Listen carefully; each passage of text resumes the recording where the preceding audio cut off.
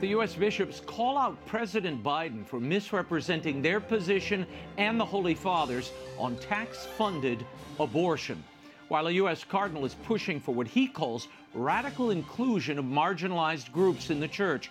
Bishop Joseph Strickland of Tyler, Texas, will weigh in. The World Over begins right now.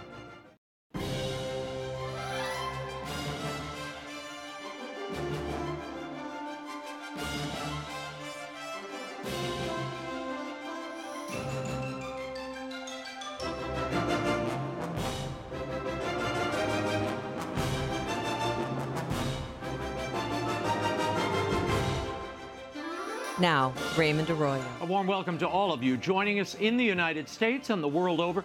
If you have a question or a comment, you can send me a tweet. I'm at Raymond Arroyo. Let's begin. Pope Francis and other religious leaders are calling for the decriminalization of homosexuality across the globe, signaling what many believe to be a relaxation of church teaching. Meanwhile, a high-ranking U.S. Cardinal is calling for what he describes as radical inclusion of LGBT and divorced and remarried Catholics and other so-called marginalized groups in the church. Also this week, the U.S. bishops issued a strong response to President Biden's suggestion that they're okay with taxpayer-funded abortion. Here to separate fact from fiction is Bishop Joseph Strickland of Tyler, Texas. Your Excellency, thank you for being here. I want to start with this controversy surrounding remarks made by President Biden, suggesting that the U.S. Catholic bishops are somehow accepting of taxpayer-funded abortions. EWTN's White House correspondent Owen Jensen posed this question recently. Catholic bishops are demanding that federal tax dollars not fund abortions. No, they are not all doing that. Nor is the Pope doing that. So this week, the head of the U.S. Bishops' Conference, Archbishop Timothy Broglio, issued this statement. He writes, "The Catholic bishops of the U.S. are united in our commitment to life and will continue to work as one body in Christ to make abortion unthinkable. As the Holy Father, Pope Francis, has said, it is not right to do away with a human being, however small, in order to solve a problem. It is like hiring a hitman." Bishop Strickland, your thoughts on President Biden's obvious mischaracterizations of the U.S. bishops, as well as the Pope himself, who on this instance was very clear and has been.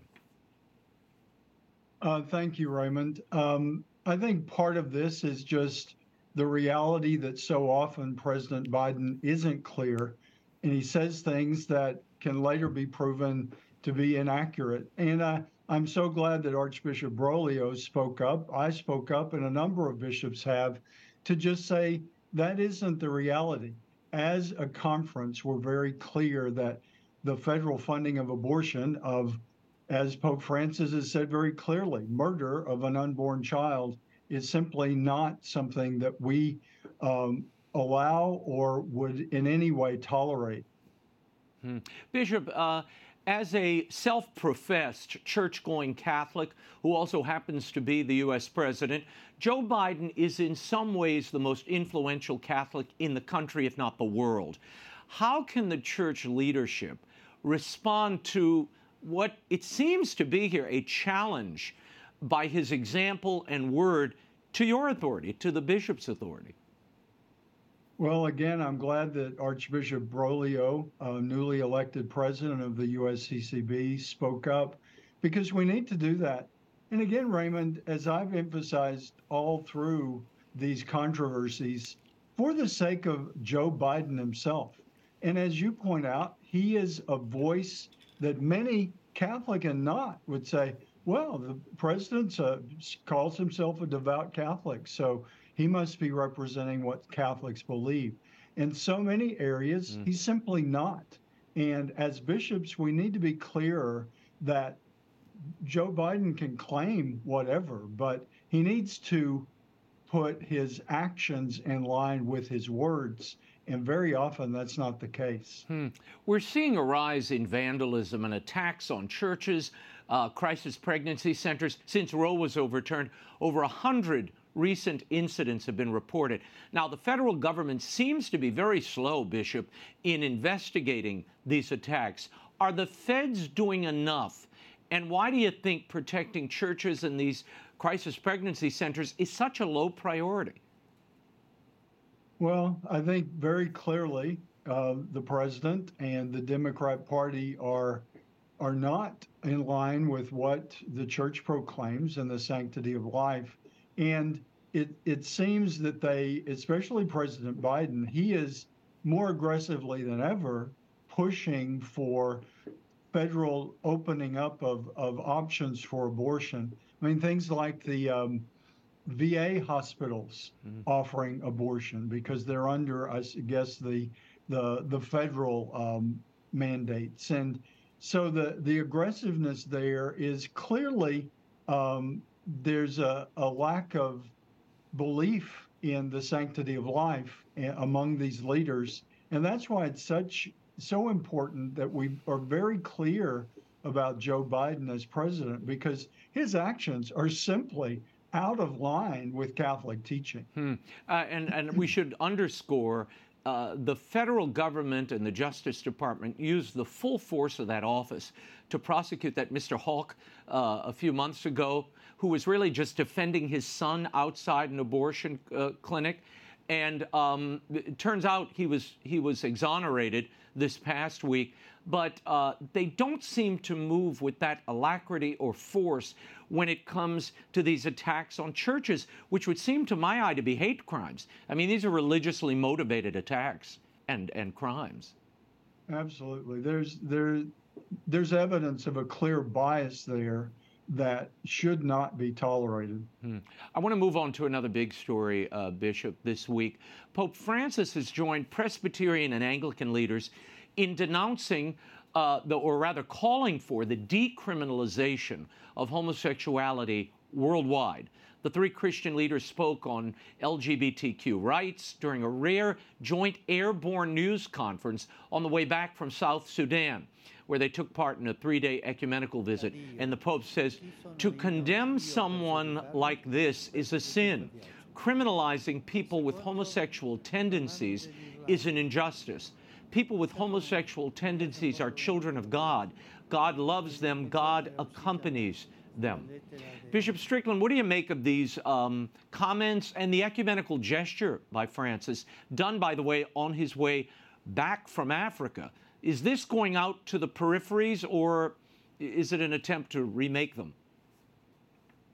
Well, it's an attempt, I guess, Raymond, what's troubling to me is too often in these airborne conferences that Pope Francis gets involved in, I know he wants to be available to the people, but he says confusing things. And the church has been very clear that having an orientation of homosexuality, or whatever orientation a person has, is not immoral. It's simply the state of how that person is. It's our actions that where the morality or lack of morality kicks in. And I think it gets very fuzzy. And the whole issue of the decriminalization of homosexuality is, in this country, I don't know the history, but I know for many years it hasn't been criminalized. I guess there are countries where it still is, but that really is mixing issues, and it's confusing to people. I think we need to be very clear about what the church teaches with morality. God loves all of us, loves us even as we sin, even in the act of sinning. God doesn't stop loving us, but because he loves us, he calls us to turn from sin. That's one of the first things his son said when he enters into the stories of the gospel is repent and believe in the good news, believe and live the gospel. So that repentance is something we've always got to emphasize, because that's where it gets hard. Yeah. All of us need to change and to turn from sin. And there's too much of a tone that we hear that don't have to change, just be embraced by God's love. That's not God's love at all. God hates sin. He loves us, but he hates sin. Yeah. Also this week, San Diego Cardinal Robert McElroy wrote a piece in the Jesuit publication America Magazine, and in it, he urged what he calls radical inclusion of LGBT persons and other marginalized groups in the church. Here's what he had to say on the Jesuitical podcast. Listen. On the question of the distinction between, activity and orientation, the point I was trying to make in the article was God's embrace of LGBT people, like the church's embrace, should be whether they're active or not. That should not be. That should not determine whether we seek to include people, reach out to them, look on them as fellow strivers with strengths and weaknesses and areas where they're doing well. So accompaniment seems to be the goal here. McElroy also mentions in the podcast, and this is where things get tricky, that the words intrinsically disordered as regards homosexual acts should be stricken from the catechism.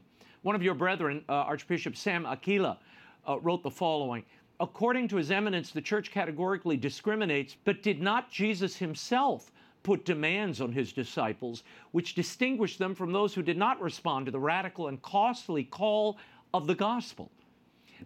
Bishop, there seems to be a clear movement at the very highest levels of the church to remake church teaching on sexual morality, especially where homosexuality is concerned. Is this a new revelation of the Holy Spirit, and is it even possible?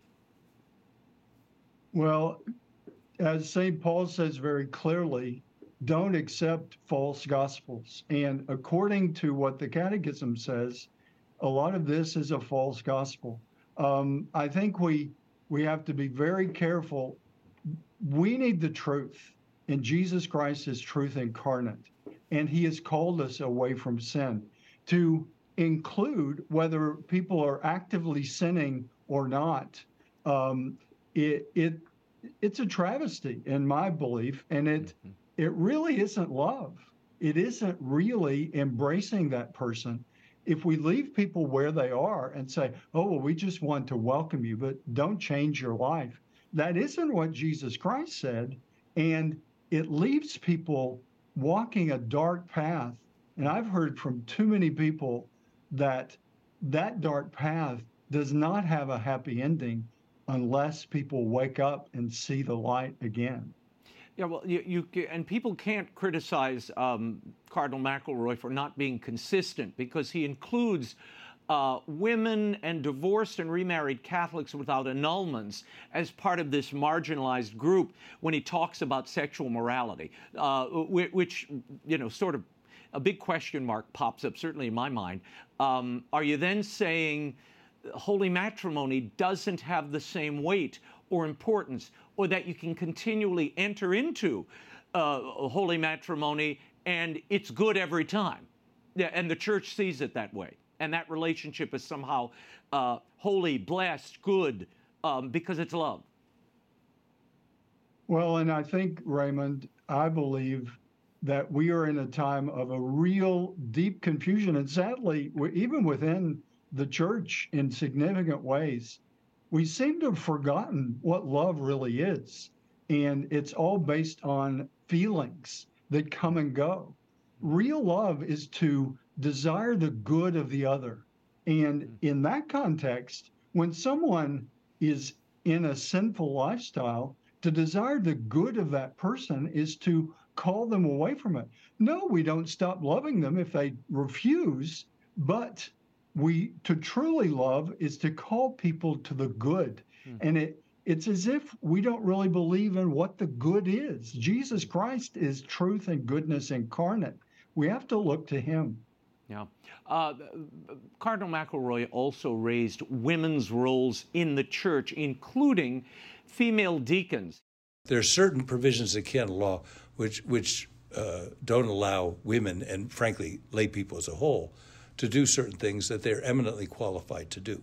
That's an easy fix. That has nothing to do with doctrine. The diaconate is a harder one, because that's a long tradition. There's a big question: to what degree in the early church did women undertake the role, or were they entrusted with the role of being deacons in the early church?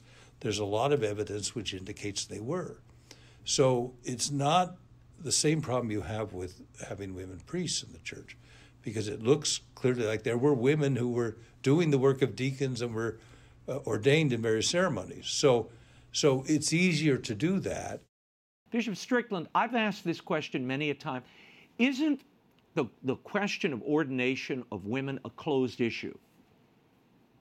Well, for John Paul II, it was. I think he made it very clear that it was closed.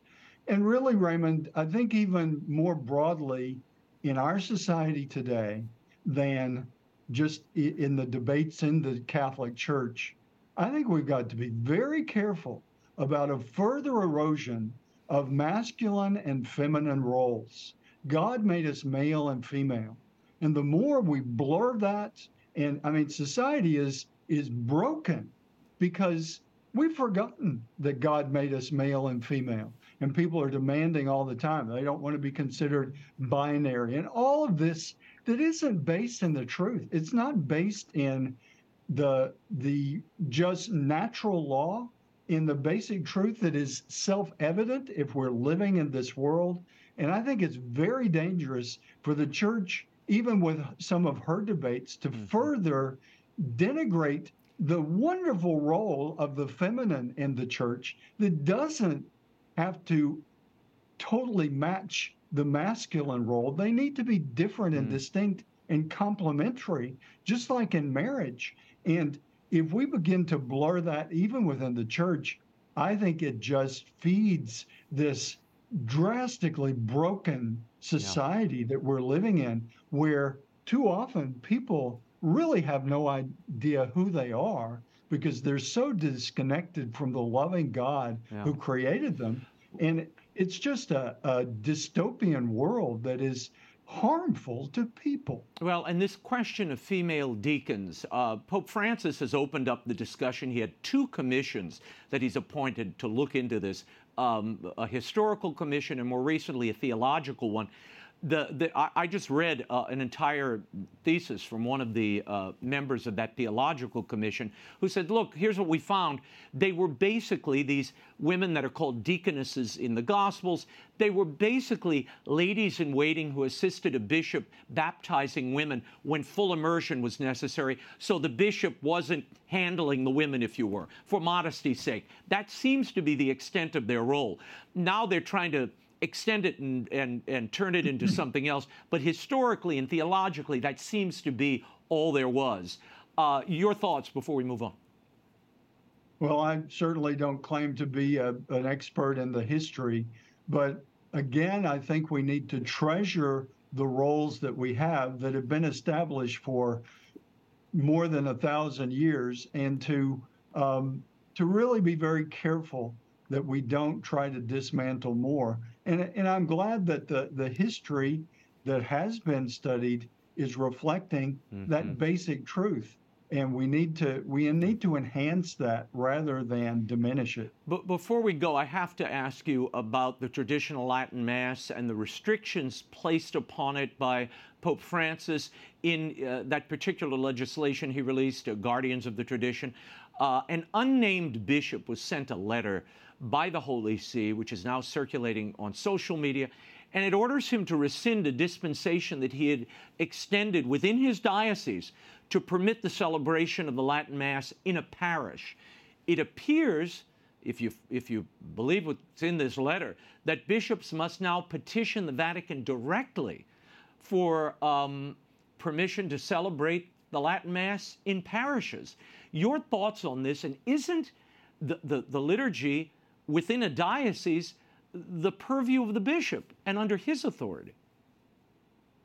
Yes, it is, Raymond. And even within the motu proprio that addressed some of those issues, Traditionis Custodes, it says that it's ultimately the bishop's decision, and that then it gets confused. And I think that's another area that we need to really enhance our understanding of what the role of a diocesan bishop is. We are successors of the apostles. I'm in a small diocese in Northeast Texas, but it's my responsibility to be that successor of the apostles. And there's a lot of responsibility and autonomy built into that, certainly with allegiance to the Bishop of Rome, the Pope, but also with understanding the integrity of that role of the apostle, just going back even to the original 12 who went out at the mandate of Jesus Christ into the world. That same mandate is what is given to a bishop for a certain area of the church, a diocese or archdiocese, and we have to really understand that more deeply. We're not some sort of corporate body. We are a group of individual successors of the apostles, and that's a tremendous responsibility, but it gives us the ability to guide our flock looking to Christ for that guidance for ourselves. And I have to tell you, I don't understand the fixation with this ancient liturgy, which has served the church for millennia now, suddenly becoming something that's not only dirty but needs to be stamped out. I don't understand that. And when that comes from the highest offices in Rome, it does confuse the laity. They scratch their heads, particularly those who find nourishment in it and spiritual foundation, a spiritual grounding, if you will, in the Mass and the sacrality of it. I don't understand why it's suddenly become criminal to celebrate that Mass or attend it.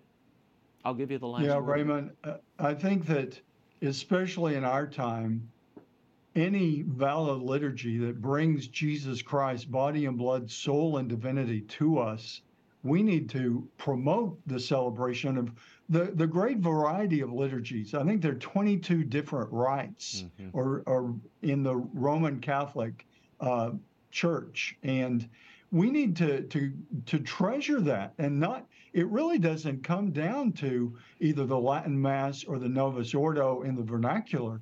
There are many different, the Maronite Rite. There are many different opportunities, and I think all of it needs to focus on Jesus Christ, our Lord and Savior, coming to us in word and sacrament. Bishop Strickland, we will leave it there. Thank you so much for your insight. We'll talk to you in the days ahead. Thank you. Thanks, Raymond.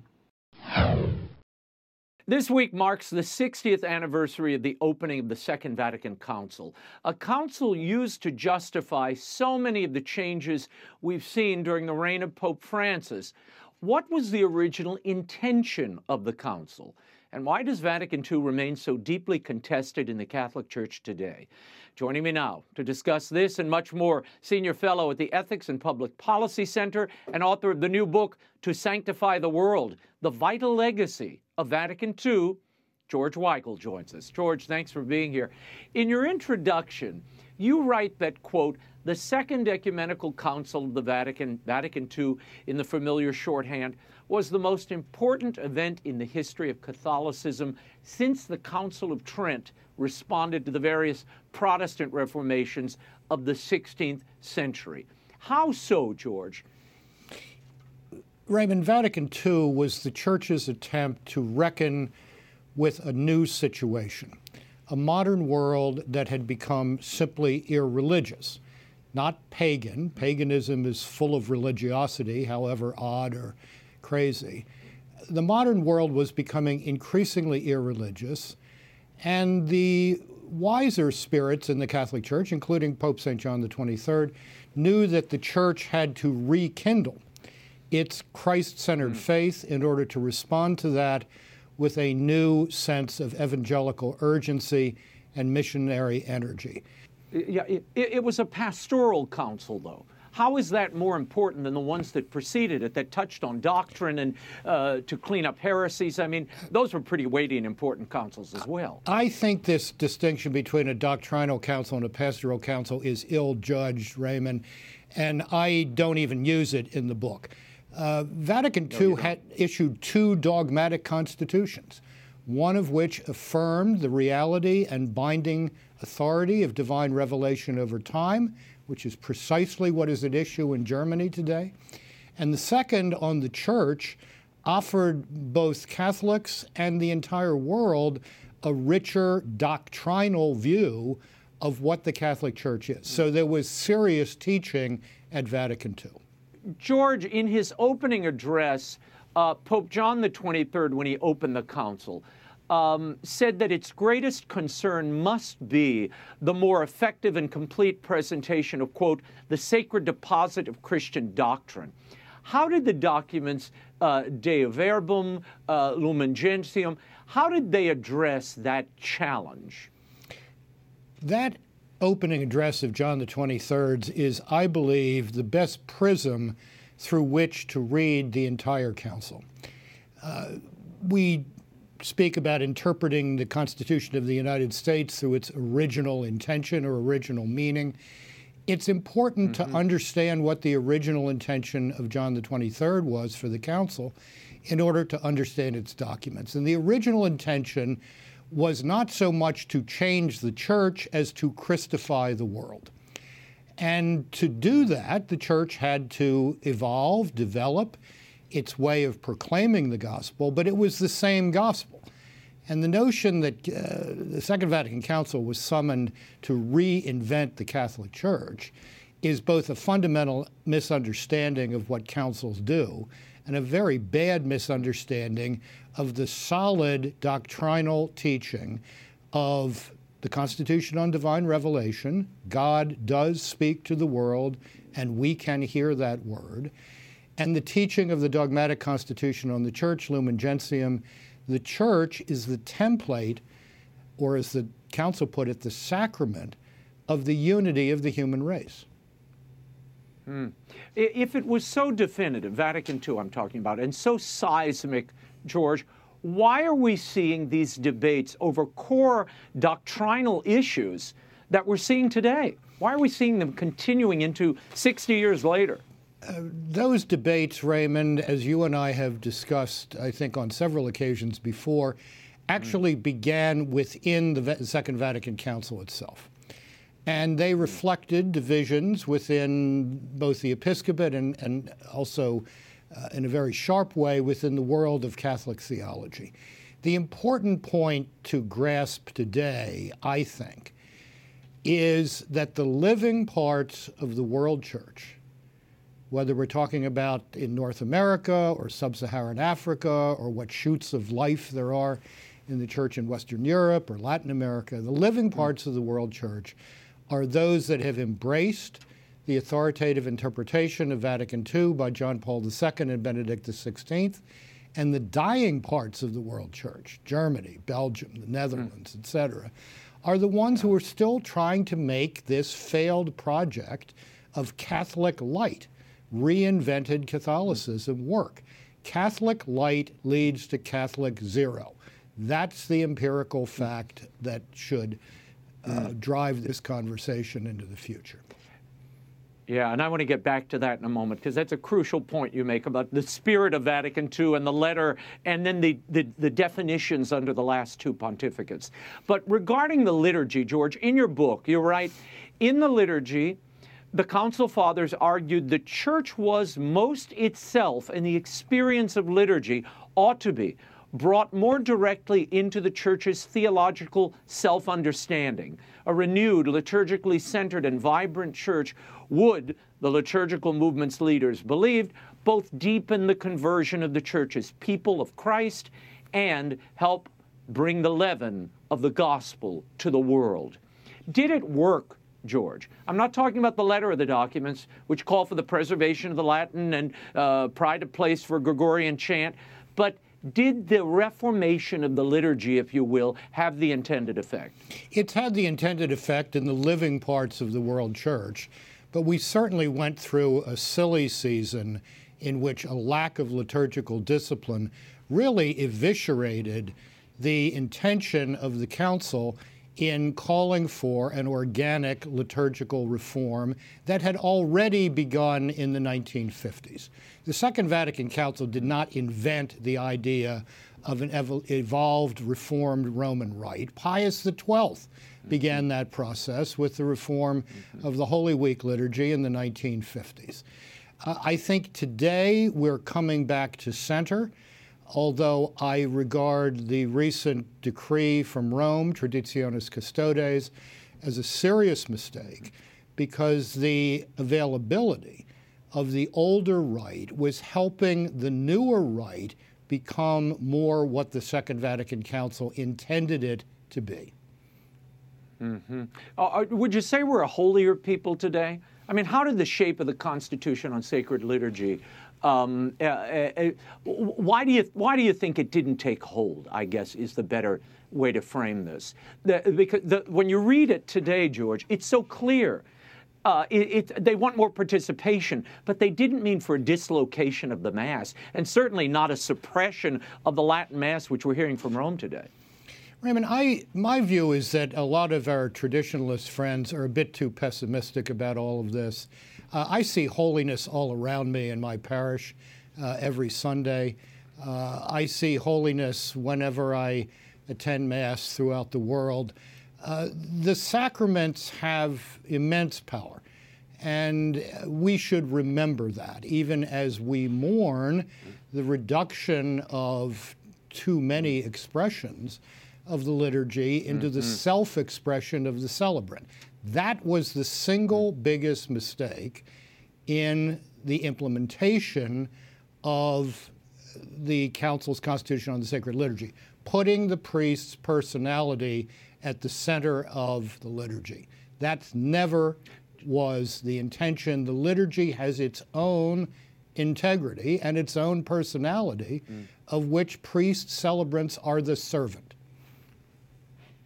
I want to play something for you, George. Back in 2003, I interviewed our friend, theologian Cardinal Avery Dulles and Archbishop Philip Hannon. Archbishop Hannon was, of course, present at the council. Cardinal Dulles was certainly a contemporary of it and a theologian at the time. And I asked Cardinal Dulles what the impact of the liturgical changes of Vatican II were on the people. Listen to this.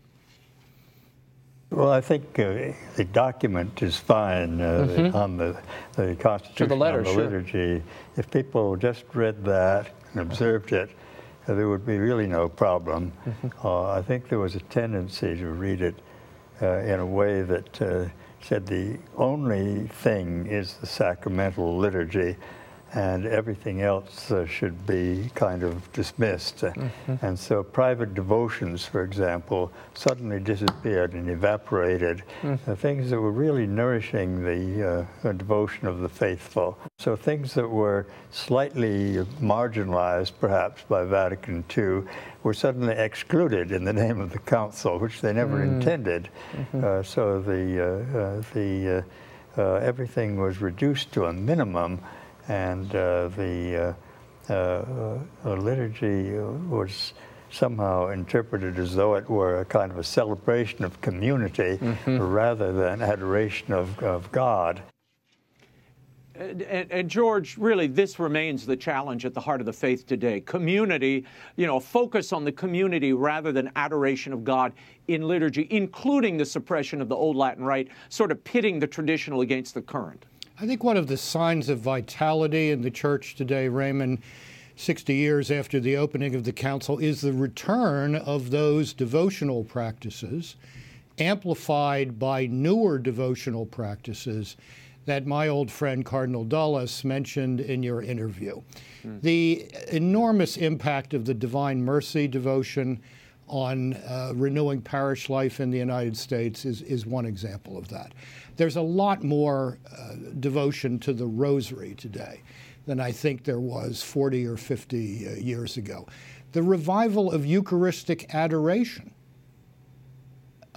even in very tough neighborhoods, in the old cathedral, the Basilica in Baltimore, which is in the middle of a very distressed city, there is now 24/7 Eucharistic adoration. This is a recovery of exactly what Cardinal Dulles was lamenting properly, the loss of in the immediate post-conciliar period. Yeah, and Mother Angelica, our own Mother Angelica, had a big hand in all of that, sort of keeping those popular devotions popular, George, that had fallen out of practice, and people thought, oh, they don't do this anymore. She said, oh, no, not only do we do it regularly, and we're going to do it in a big way, which I think was an important sort of cultural standard to plant early on. On Tuesday, Pope Francis presided over a special evening mass to commemorate the opening of the Second Vatican Council 60 years ago. In his homily, he praised the Council for having, quote, rediscovered the living river of tradition without remaining mired in traditions. Yet let us be careful. Both the progressivism that lines up behind the world and the traditionalism, or looking backwards, that longs for a bygone world, are not evidence of love, but of infidelity. Now, George, I get how progressivism by its nature lacks fidelity to established doctrine. But how does traditionalism bespeak infidelity? It's unclear to me, Raymond, exactly what the Holy Father meant there. It's unclear to me what he means on several occasions. I come back to the brilliant statement of another old friend, Cardinal Francis George, in his first press conference when he became Archbishop of Chicago. And of course, the guy from the Sun-Times or the Tribune or whatever pops up and says, are you a liberal or conservative? And Cardinal George, who was probably the smartest Catholic bishop in the history of the United States, said the Catholic Church is not about left or right. It's about true and false.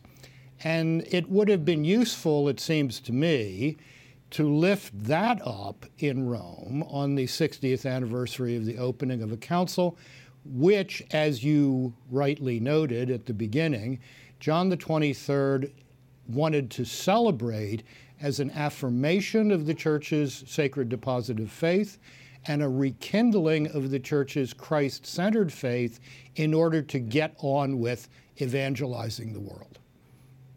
Yeah. The Pope also blamed, Pope Francis, blamed the temptation to choose sides in an ideological battle on the devil who wants to sow the scandal of division. He said, how often in the wake of the council did Christians prefer to choose sides in the church, not realizing they were breaking their mother's heart? How many times did they prefer to cheer on their own party rather than being servants of all? To be progressive or conservative rather than being brothers and sisters? To be on the right or the left rather than with Jesus? Let us overcome all polarization and preserve our communion, end quote.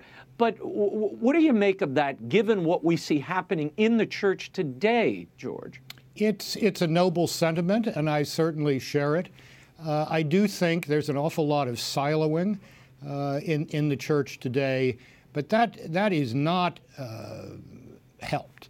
That problem of siloing is not resolved or solved by the kind of action that we saw from the Holy See last year in respect of the celebration of the traditional Latin Mass. Why are we punishing people who are going to Mass when the single biggest practical pastoral issue facing the church around the world after the pandemic is getting people back to Mass? This just really doesn't make a lot of sense. No. I want to play something else for you. This is Archbishop Hannon on Vatican II. And this is how the Archbishop explained the failure of the laity to embrace the teaching of Vatican II. Listen to this. Basically, I don't think that Pope John XXIII thought that this was going to be such an enormous thing, 16 documents. Mm-hmm. Now, and each one of them is very, very weighty.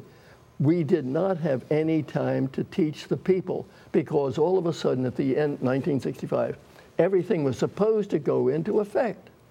And it was impossible to instruct the people in all these changes. Mm. And that's the reason why, in my opinion, there was this great deal of turmoil. Now, George, you argue in your book the Second Vatican Council was never meant to rupture Catholic doctrine, only to better communicate the unchanging Catholic truths, and that the Church was in the middle of a civilizational crisis.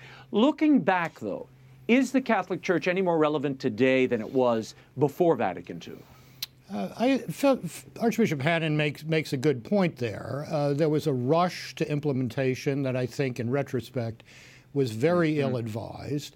The Archbishop of Krakow, Karol Wojtyła, led a 9-year implementation process in his diocese before he became Pope John Paul II, and nothing was done for 4 years, while thousands of discussion groups around the diocese, this is under communism, mind you, read the documents of Vatican II with the help of a guide provided by the Archbishop. That was not done sufficiently, really, just about any place else. I think, Raymond, the Church has, in the documents of the Second Vatican Council, its teaching that Jesus Christ reveals both the face of the Father of mercies and the truth about our humanity, in its teaching that the Church is a sacrament of the unity of the human race, has developed a message that this postmodern world desperately needs to hear.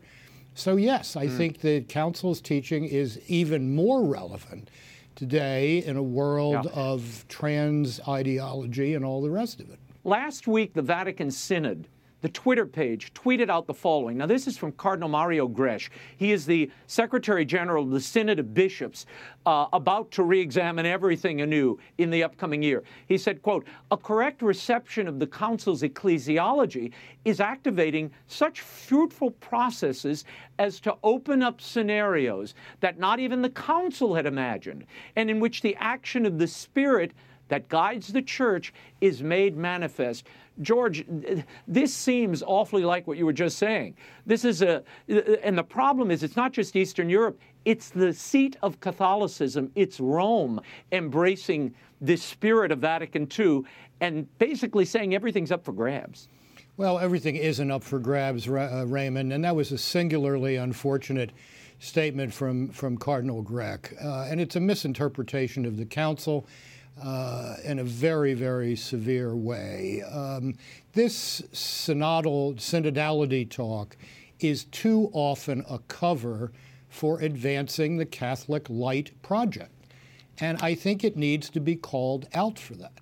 If we are going to have a genuine discussion about the Catholic future in October of next year, let's look at where the Council has been successfully implemented, where there is vibrant evangelization going on, where there are living religious orders.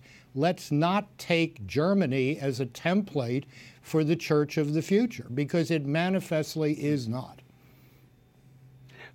George, in your book, you write, and I think correctly, that Popes John Paul II and Benedict XVI, both major figures present at the Council itself, that they provided the authoritative keys of understanding Vatican II in that 35-year period after the Council. What were the keys to understanding Vatican II, and does the current hierarchy of the Church agree with you? The master key, as I suggested in the book, was provided by the Extraordinary Synod of 1985, which said the Church is a communion of disciples in mission. Friendship with the Lord Jesus is the beginning of the Church. The body of Christ exists for mission in the world. If you read the documents of the Second Vatican Council through that lens, you get the living parts of the world Church.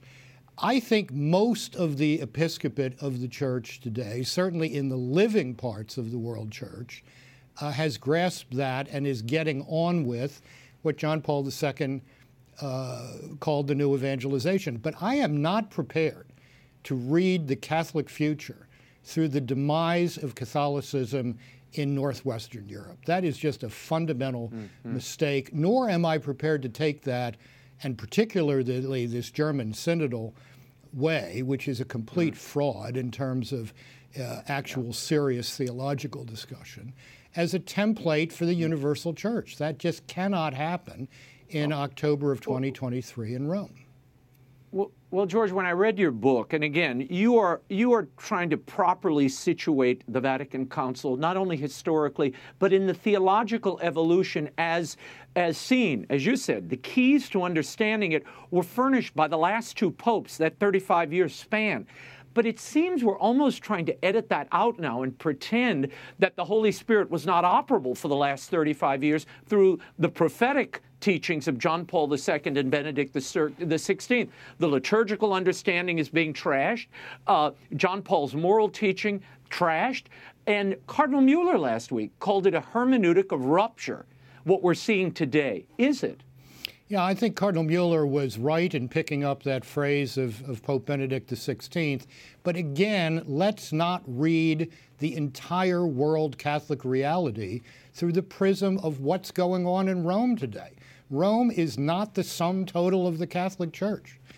And that stuff is not going on in the living parts of the world church. The deep problem in Rome is that it doesn't understand this. It does not seem to grasp right now that all-in Catholicism, as you and I have described it before, really has a chance to convert the world, while Catholic light is a universal failure. That has got to be front and center at any synod next year on the future of the Church. George, last month Pope Francis visited Assisi. It was a gathering of about 1,000 young people from 120 countries at a meeting they called On the New Economy, also known as the Economy of Francesco, a 2019 initiative created by Pope Francis to address the world's economic problems. Now, the event featured presentations that question capitalism and present development models. During his keynote speech at the end of the event, Pope Francis spoke of the economics of plants, an initiative, or innovative rather, theme proposed by some of the young participants. Here's what he said. Plants know how to cooperate with the whole surrounding environment. And even when competing, they're actually cooperating for the good of the ecosystem. We learn from the mildness of plants. Their humility and silence can offer us a different style that we urgently need. Good living is the mysticism that the Aboriginal peoples teach us to have with the earth, end quote.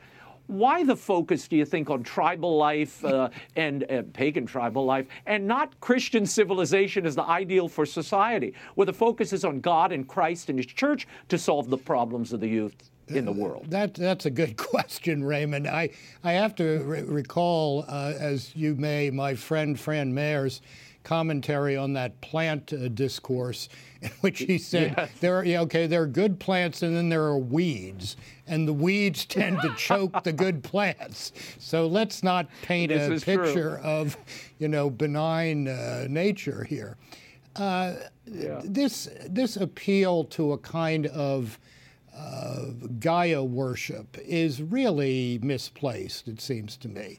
Yes, we are called to be stewards of the environment. Yes, rubbishing the environment is a bad thing to do. But so is providing jobs for people. So is tilling the earth so that the earth provides abundance for people. The Holy Father always talks about, somebody told him that if all arms sales were stopped, everybody in the world would be fed. The problem with feeding the world today is corrupt governments in the third world. It's not the unavailability of food. The Green Revolution has made food abundant throughout the world for the first time in human history. Let's get the bad guys correctly identified here and stop this business about appealing to what are essentially irreligious concepts of nature and its ultimate benignity. In your book, you reference the battle, George, and I think correctly, over the proper interpretation of the Council waged by theological reformers who disagreed with whether its teaching constituted a rupture with tradition.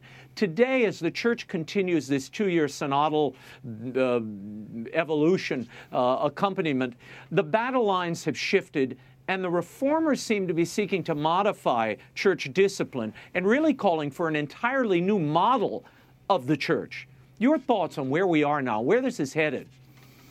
I'm not sure where it's headed, Raymond, but I was in Rome the last week of August, spoke to a number of churchmen from the Third World, including some of the new cardinals, and they are simply uninterested in the German agenda for the Church, or the kind of synodal discussion that you referenced from Cardinal Grech a few moments ago. They're just not interested in this.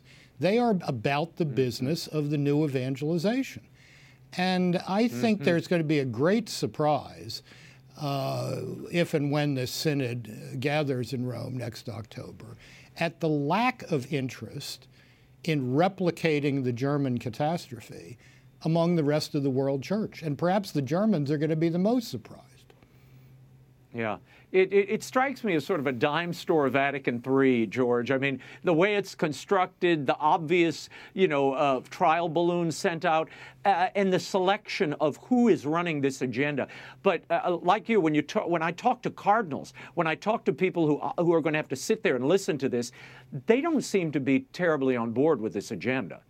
The single biggest problem that needs to be addressed between now and next October is the process of that synod. As it is presently proposed, there will be no votes by the participating bishops. There will be lots of discussion that is then summarized, presumably by people carefully chosen by the Synod General Secretariat and Cardinal Grech. Those summaries will then be given to the Pope, who will then do whatever he pleases. This is not synodality in any meaningful sense of the term.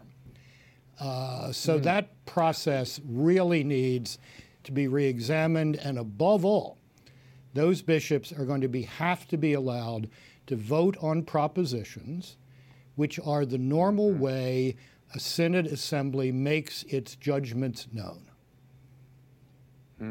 Yeah, no, but I have to say, after reading your book, George, and I think it's important for people to read it now, because Vatican II is being invoked as the reason and the cause for this synodality we're seeing underway. And just as we end here, do you see a link here between this process and what Vatican II was calling for? Not really, Raymond. It always takes the Church 100 years to digest the meaning of an ecumenical council. We're still in the midst of digesting the meaning of Vatican II. To Sanctify the World, the Vital Legacy of Vatican II by George Weigel is available now at bookstores everywhere and online, including EWTN's religious catalog. The timing could not be better, George, considering how Vatican II is in the air again and, on every top of everyone's minds in Rome, certainly. Thank you for being here. Thank you, Raymond. And a group of nuns has gathered to record a new CD of music dedicated to the Blessed Sacrament. The sisters have teamed with De Montfort Music, Sophia Music Group, to bring us Adoration from Carmel, Eucharistic hymns from the Carmelite Sisters of the Most Sacred Heart of Los Angeles. A member of their community, Sister Gianna Heinemann, is here to tell us more about it. Sister Gianna, thank you for being here. We'll get to the new CD in a moment, but tell me about your community, the Carmelite Sisters of the Most Sacred Heart of Los Angeles. Give me a sense of the community and its apostolates. Well, our community was founded from, our mother founders came from Mexico during the religious persecution in the 1920s and 30s, and she came to Los Angeles and wanted to find a safe haven for her sisters.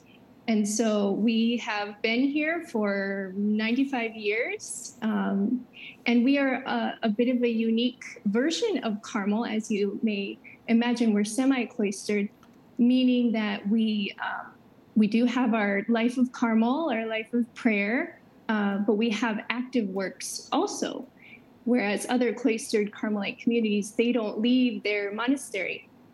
But we have the traditional life of prayer, and then we serve in education, in retreat work, and in healthcare for the elderly. Now, Sister Gianna, obviously a part of your service is music and the chant, and I know that plays an important role in your liturgical lives. How important is music to the community, and how does music reflect your devotion to the Eucharist? That's a great question. Well, we begin our day is ordered, or we call it our orarium, is beginning with music and ending with music. In the morning, our sister who rings the rising bell wakes us, and so the very first thing coming out of our mouths and as we exit out of sleep is song, and she's calling us to the chapel. So we begin before the Blessed Sacrament and we end before the Blessed Sacrament at night, praying Compline together. Mm-hmm. So singing is of the essence of our life in the Mass, in Eucharistic adoration, and the Divine Office. The new CD is called Adoration from Carmel, Eucharistic Hymns. It was recorded in your own St. Joseph's Chapel, and it consists of both traditional and contemporary arrangements. How are these 16 selections chosen, Sister? And what's the significance of these pieces of music that made their way onto the CD? Well, we wanted to compile a selection of music that's really flowing from our prayer, what we do every day out of our devotion to the Lord in the Blessed Sacrament. And especially with our community, we have a focus on devotion to the Sacred Heart of Jesus. So what you'll hear on this CD is just the ancient, tried and true songs of love to the Lord in the Blessed Sacrament, like Tantum Ergo, Panis Angelicus, Soul of My Savior. And then we thought about the people in the National Eucharistic Revival, just picturing them sitting in the pew before the Lord in the Blessed Sacrament. And we wrote songs with them in mind and with the Lord in mind and all the graces he wants to pour out upon us during this time. So we have some of the ancient and the well-known, and then a few that are born from our own prayer. I love it. Here's a bit of the Carmelite Sisters of the Most Sacred Heart, Adoration from Carmel. Listen.